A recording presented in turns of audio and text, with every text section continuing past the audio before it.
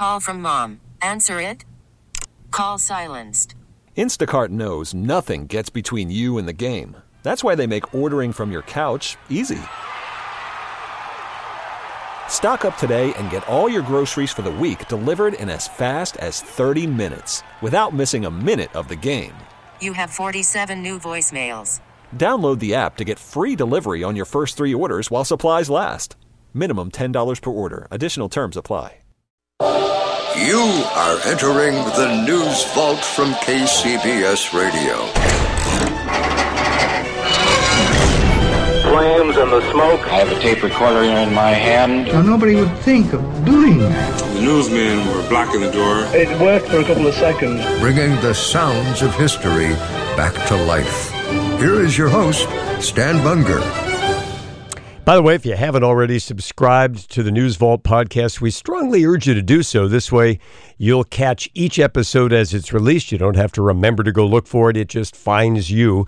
You can do that at radio.com. You can do it at KCBSradio.com. We, by the way, urge you to use the radio.com app as your portal to lots of fine audio programming.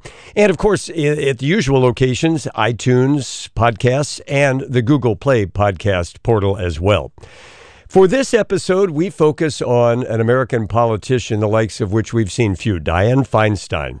This is an episode from 1985 of a KCBS Reports special. But Dianne Feinstein, by that time, in 1985, had already been an elected official in San Francisco for 16 years. She became president of the Board of Supervisors and then became mayor upon the death of George Moscone in 1978. Then was elected mayor in her own right and reelected. She was elected to the U.S. Senate for the first time in 1992, but that was an interesting election because, in fact, Feinstein had run for governor of California in that year's November election against U.S. Senator Pete Wilson, a Republican. She lost. Wilson won, but when Wilson vacated his seat, a special election was held to replace him, and Dianne Feinstein won that election. It made her into California's senior senator because the other senator elected in that cycle, Barbara Boxer, who replaced the retiring Senator Alan Cranston, didn't take office for a few more months.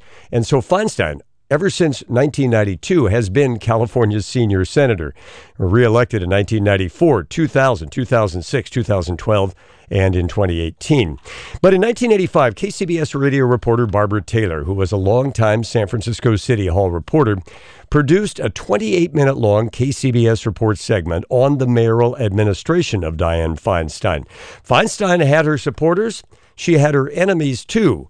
And all of them were heard from in this segment. Dianne is one of those people who wants something done yesterday. I think she has a tendency to feel that someone's trying to pull one over on her. She deals with problems head on. I mean, there's no subterfuge. There's no backing away. There's no trying to place blame or to find excuses. Dianne is very quick to point the finger, and she is also very quick to claim credit. She is smart, she's clever. By any yardstick, Dianne Feinstein is a popular mayor. A poll commissioned in April by the Chamber of Commerce showed that 67% of the voters would re-elect her again if a third term was not prohibited by the city charter. 2 years ago, she crushed a poorly organized but admittedly humiliating recall by an 82% margin, and a few months later was reelected with 81% of the popular vote. It strengthened my own personal sense of self-confidence very, very much, I think.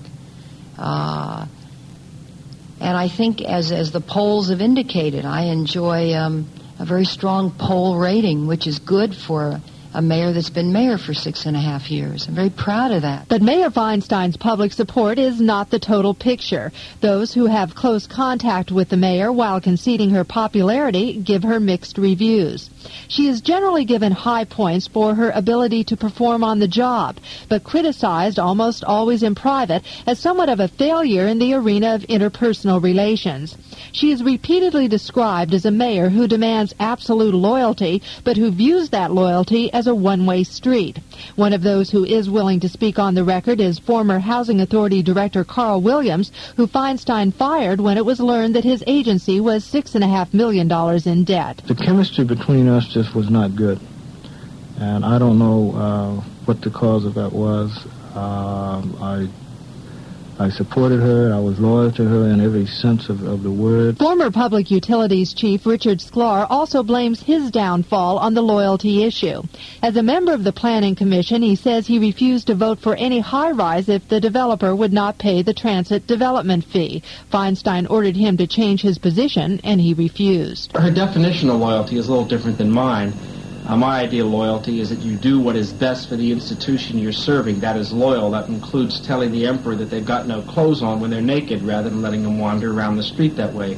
Dianne's view is you'd never disagree with her. In particular, you'd never disagree with her in public. Supervisor Harry Britt, another critic, says no dissent is tolerated in the Feinstein administration. I'm talking about punishing people who disagree with you. For instance, George Wong, who is a very respected Asian labor leader in San Francisco, was fired from one of her commissions because of dissent. Not because of personal disloyalty, but because of dissent. I don't know of anybody that I've punished.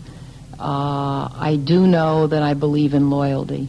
I wouldn't work for anybody that I couldn't be loyal to, and I don't want anyone to work for me if they can't be loyal to me. The mayor's Monday staff meetings offer the observer a microcosm of the Feinstein administration. She pokes and probes into every department, demanding to know if difficulties exist, and then following that up with requests for reams of paperwork that in short order make her the definitive expert on the subject. She is a stickler for detail and proud of it. The, quote, bureaucracy, end quote, really doesn't want a mayor to follow up or know the detail. Because when you follow up and you know the detail, you see, my God, I asked for this a month and a half ago, and you see it hasn't even been started yet. Ask anyone who has ever worked for Mayor Feinstein, and they will all tell you the same thing. She is driven, and whatever it is that drives her, she uses to drive others. I'm basically accustomed to working hard. It may sound silly to say this, but with my first job when I was 16, it was at the Emporium, and my father said, I want to tell you how to be a success.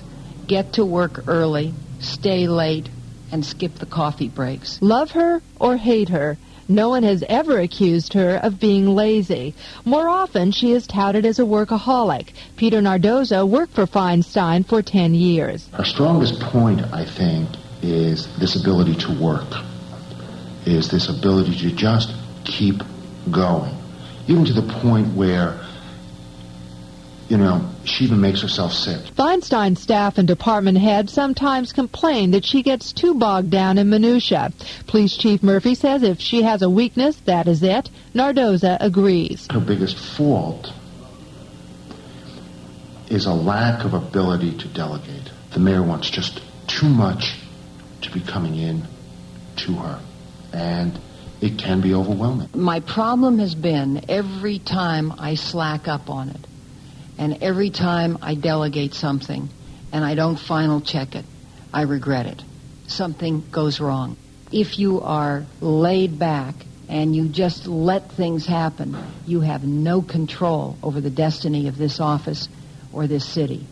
And it is very important. In a sense, it's a battle of the will. Almost constantly. There is nothing casual about the Feinstein administration. Her staff mentally snaps to attention when she arrives at work, and since she is often the last to leave, there may be no at ease at any point in the day. Deputy Mayor Hadley Roth says there is no room in the office for people who just want to get by. This is a busy, thriving place. I mean, there's not a moment of inactivity. We come and we all take our places in a squirrel cage and we whiz around for 10, 11 hours a day. Roth describes Feinstein as a mayor who maintains her poise when things don't go her way, but others tell a different story.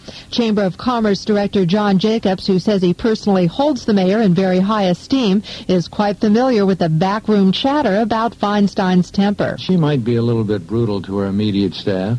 She, in times past, was probably a little too quick to misinterpret a statement and would react defensively. Feinstein denies the suggestion that she comes down hard on her staff, but concedes she's no pushover either. If I permit sloppiness, incompetence, all of those things to exist, I become part of it.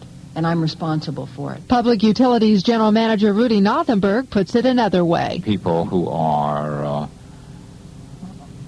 able to provide the kind of planning and the kind of particulars and the kind of response that she wants get along well with her. Those that are uncomfortable in that kind of a environment probably don't get along very well. One of those who did not get along well with Feinstein was Nothenberg's predecessor, Richard Sklar. His flamboyant personality and independent style of management clashed sharply with Feinstein's demand for conformance, formality, and structure. In the end, he came to view her as something of a drill sergeant presiding over a sea of intimidated recruits. Dianne was heavily focused on spit and polish. My guess was if I had come up with a uniform for the head of the PUC and worn a brown uniform with gold epaulets, I would have been much more pleasing to her. She did seem to tend to like uniforms much more than she cared about performance. Former planning director Rai Okamoto and Feinstein parted ways by mutual agreement not long after Feinstein became mayor. Okamoto says Feinstein had complained to him that he was not hard enough, not a tough enough administrator. Once she said to me, Rai, what you should really do is to read Shogun. To this day, I'm not absolutely sure what her reasons are. The most superficial one, I concluded, was that there's this tough guy, Shogun, who lops people's heads off whenever is necessary. This KCBS special report on Mayor Dianne Feinstein will continue in a moment. Mayor Feinstein is proud to say she governs from the middle, but in a city sharply torn between the conflicting desires of liberal and conservative activists, she takes positions that sometimes leave her in a political no-man's land. She supports rent control and angers conservatives. She refuses to back controls on vacant units, annoying progressives as well. Supervisor Harry Britt praises the mayor's handling of the AIDS crisis, but accuses her of being too close to developers and downtown business interests at the expense of people in the neighborhoods. As a result, a lot of problems have not been dealt with. The muni's a mess. Public housing is a scandal. The police department is a national joke. At the same time, Chamber of Commerce Director John Jacobs objects to her 950,000 square foot annual construction limit, but concedes she is a tough lady who marches to her own set of principles and is still a friend to the business community. She understands that unless the city's economy is strong, unless business is strong in San Francisco, she's just got a pile of dust. She has no resources with which to provide the other social services that the Harry Britts and the Nancy Walkers of the world want provided by the city. Feinstein believes any mayor of San Francisco must be pro-business, but bristles at Britt's charge that she is insensitive to neighborhood needs. Mr. Britt doesn't know what he's talking about. The time I spend on downtown-related matters isn't even 1/4 of the time I spend on other items to benefit the community. During the past year, Feinstein has had more than her share of political problems. Her downtown plan did not receive the unconditional support she had hoped for. The once bulging budget surplus evaporated, and the mayor was faced with growing difficulties in the health department, the police department, and the housing authority. But planning director Dee Macra says it would be unwise to sell Feinstein short. In periods of trouble, she rallies the troops. She wants immediately to have everyone involved there who can provide her with the best advice there. She would be regarded in corporate circles and in city manager circles as a very good administrator. When the housing authority's financial problems threatened to tarnish the mayor's image, she responded by firing Director Carl Williams, a prominent member of the black community. Williams was bitter and angry. He claims that at the same time he was being told he would be given a chance to correct the problems, the mayor was actively seeking his replacement, another charge Feinstein denies. Williams also says that Feinstein was more concerned about the adverse headlines than his overall job performance. We reached all of our MBO We didn't miss a one. That's the irony, the anomaly, if you will, of the situation at the housing authority.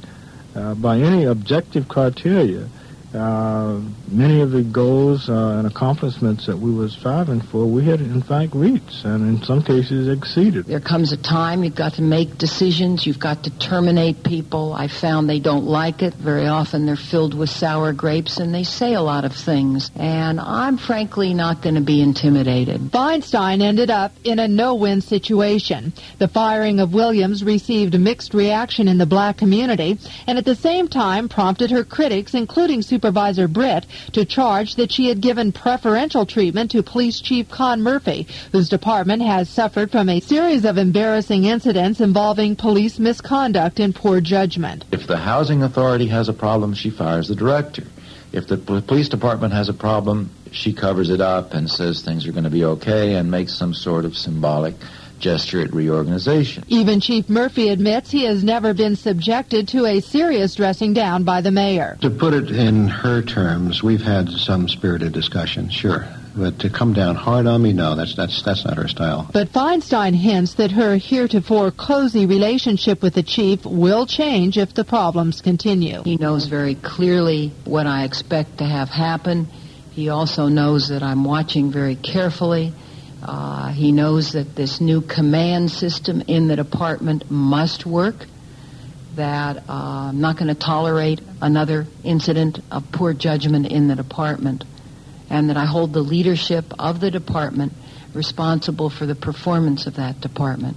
This KCBS special report on Mayor Dianne Feinstein will continue in a moment.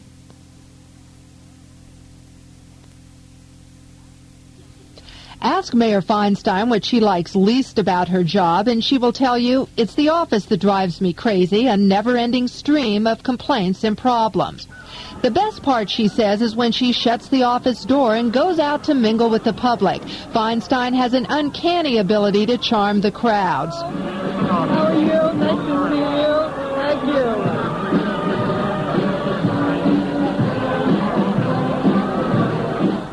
She seems most comfortable in the role of chief cheerleader for the city, revving up an audience as she did recently when all the stars of the new James Bond film appeared with her on the steps of City Hall. Hello, everybody. Are you all fans of 007? Well, we have a very special day then, because today, the world premiere of the latest 007 James Bond film, A View to the Kill, is being shown tonight here in San Francisco. A few days later, Feinstein was out on the streets again, this time to launch the opening of the Summer Historic Trolley Festival. Now, we have a very talented mayor. One day it's 007, Duran Duran, high-tech, and today it's historic cable cars of the Chamber of Commerce and Friends of Uni. So without further ado, I'd like to introduce the Mayor of San Francisco, the Honorable Dianne Feinstein. Dianne? The event was not only vintage trolleys, but vintage Feinstein. Beginning this year, I am pleased to announce that this service is going to be permanent, and I'm pleased to announce that it's going to be 7 days a week. I'm pleased to announce, yeah, clap, that's right. She moved easily through the small crowd at the Transbay Terminal, smiling, shaking hands, waving to all.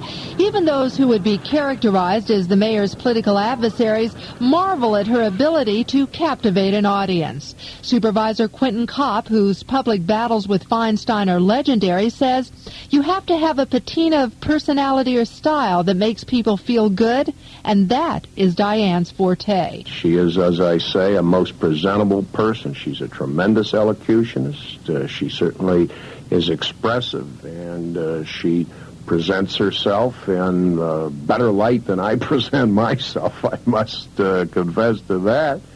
And from a political standpoint, she has tremendous skills. But Supervisor Harry Britt, a critic from the opposite end of the political spectrum, is not as generous in interpreting Feinstein's motives. It's very easy these days for a person who is skillful at dealing with the media and makes a good public impression to convey the impression that they're dealing with people's problems when in fact they're not. Don't bother telling that to the students at St. Vincent de Paul's Elementary School. They would never believe it.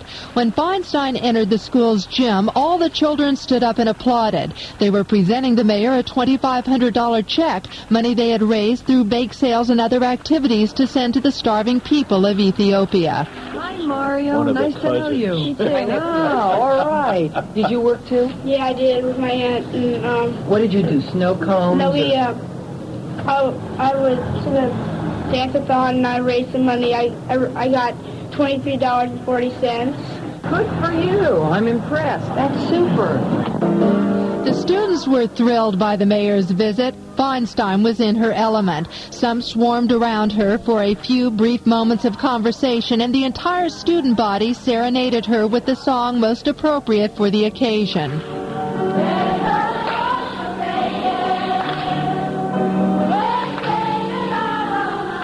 Once again, Mayor Feinstein was easily able to revert into the role she loves of cheerleader and educator. I want to have everybody stand that worked to raise this money. Well, that's wonderful. Everybody did. How much did you raise? All right, let's hear it again. How much did you raise? And where is it going? I like to see the people. I like to walk down the streets. I like to be part of the community. And that's very, very special.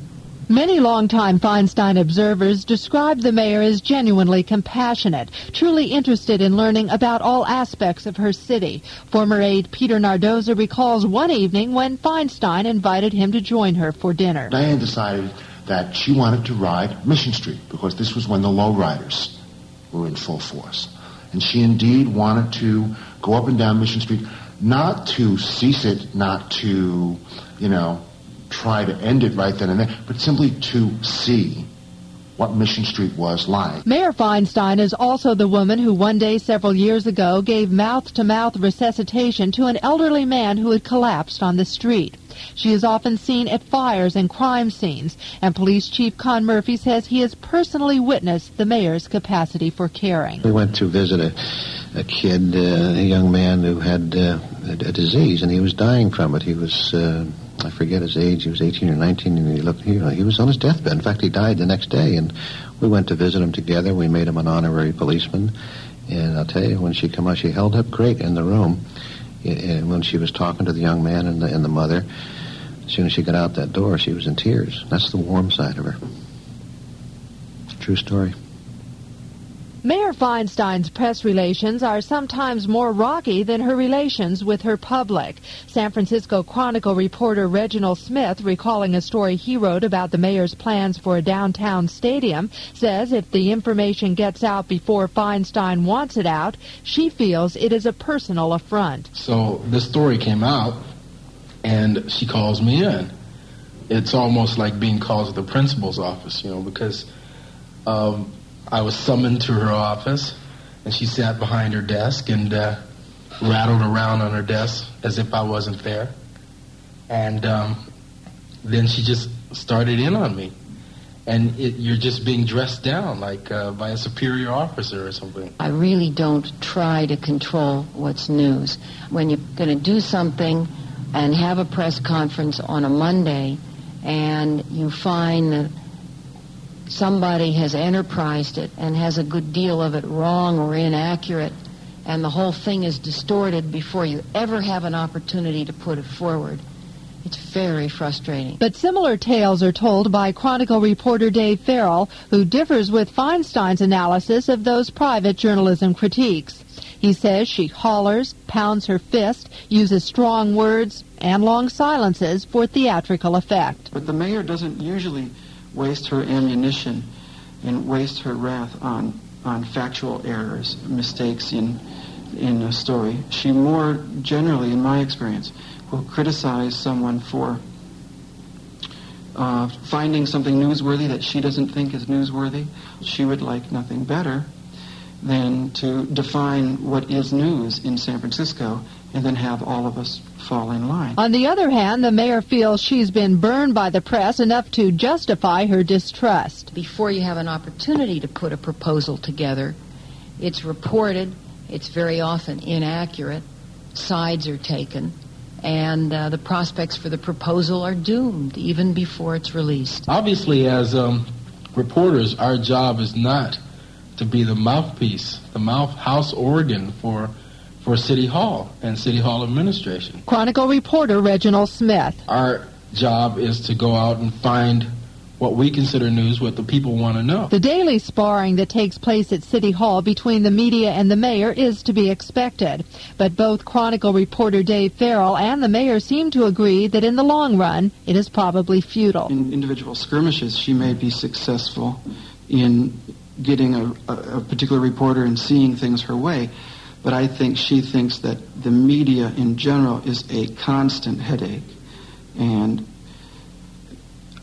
I think the first thing in her mind when she opens her eyes in the morning is, what have they done to me now? One of the things I know is that, the press always has the last word, and there's nothing that you can do to beat that. But it is just possible that Dianne Feinstein may one day have the last word. She dreams of banishing what she perceives as growing cynicism in the media. I'd like to have an opportunity to run a newspaper. I think there's so many good things in life in this city and in California that are happening that never get reported.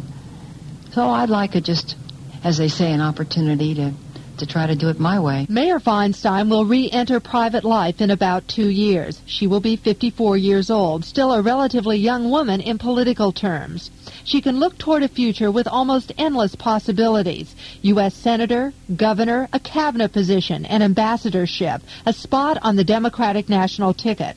She is a complicated woman, in many ways a study in contradictions. A tough, determined, meticulous mayor, at times capable of great displays of tenderness and occasional lapses of insensitivity. While her future remains uncertain, as long as she is mayor, people will be talking about her. The mayor has run a very closed administration. I really think she's done an excellent job. I honestly do. She's very, very persistent. She is very, very demanding. She believes that everything has to be controlled out of the mayor's office, that it's not news until she says it's news. Whoever follows her in a couple of years is going to have one hard act to follow. Barbara Taylor, News 74, KCBS. Remember to follow the NewsVault from KCBS Radio on social media. On Facebook, we're at NewsVault Podcast. On Twitter, find us at NewsVault SF. On Instagram, we're at NewsVault. Until our next episode, you are leaving the NewsVault from KCBS Radio.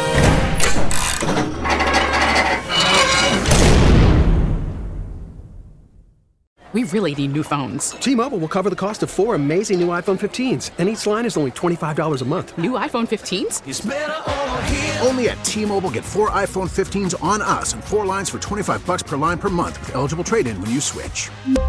Minimum of 4 lines for $25 per line per month with autopay discount using debit or bank account. $5 more per line without autopay, plus taxes and fees. Phone fee at 24 monthly bill credits for well-qualified customers. Contact us before canceling account to continue bill credits or credit stop and balance on required finance agreement due. $35 per line connection charge applies. See T-Mobile.com.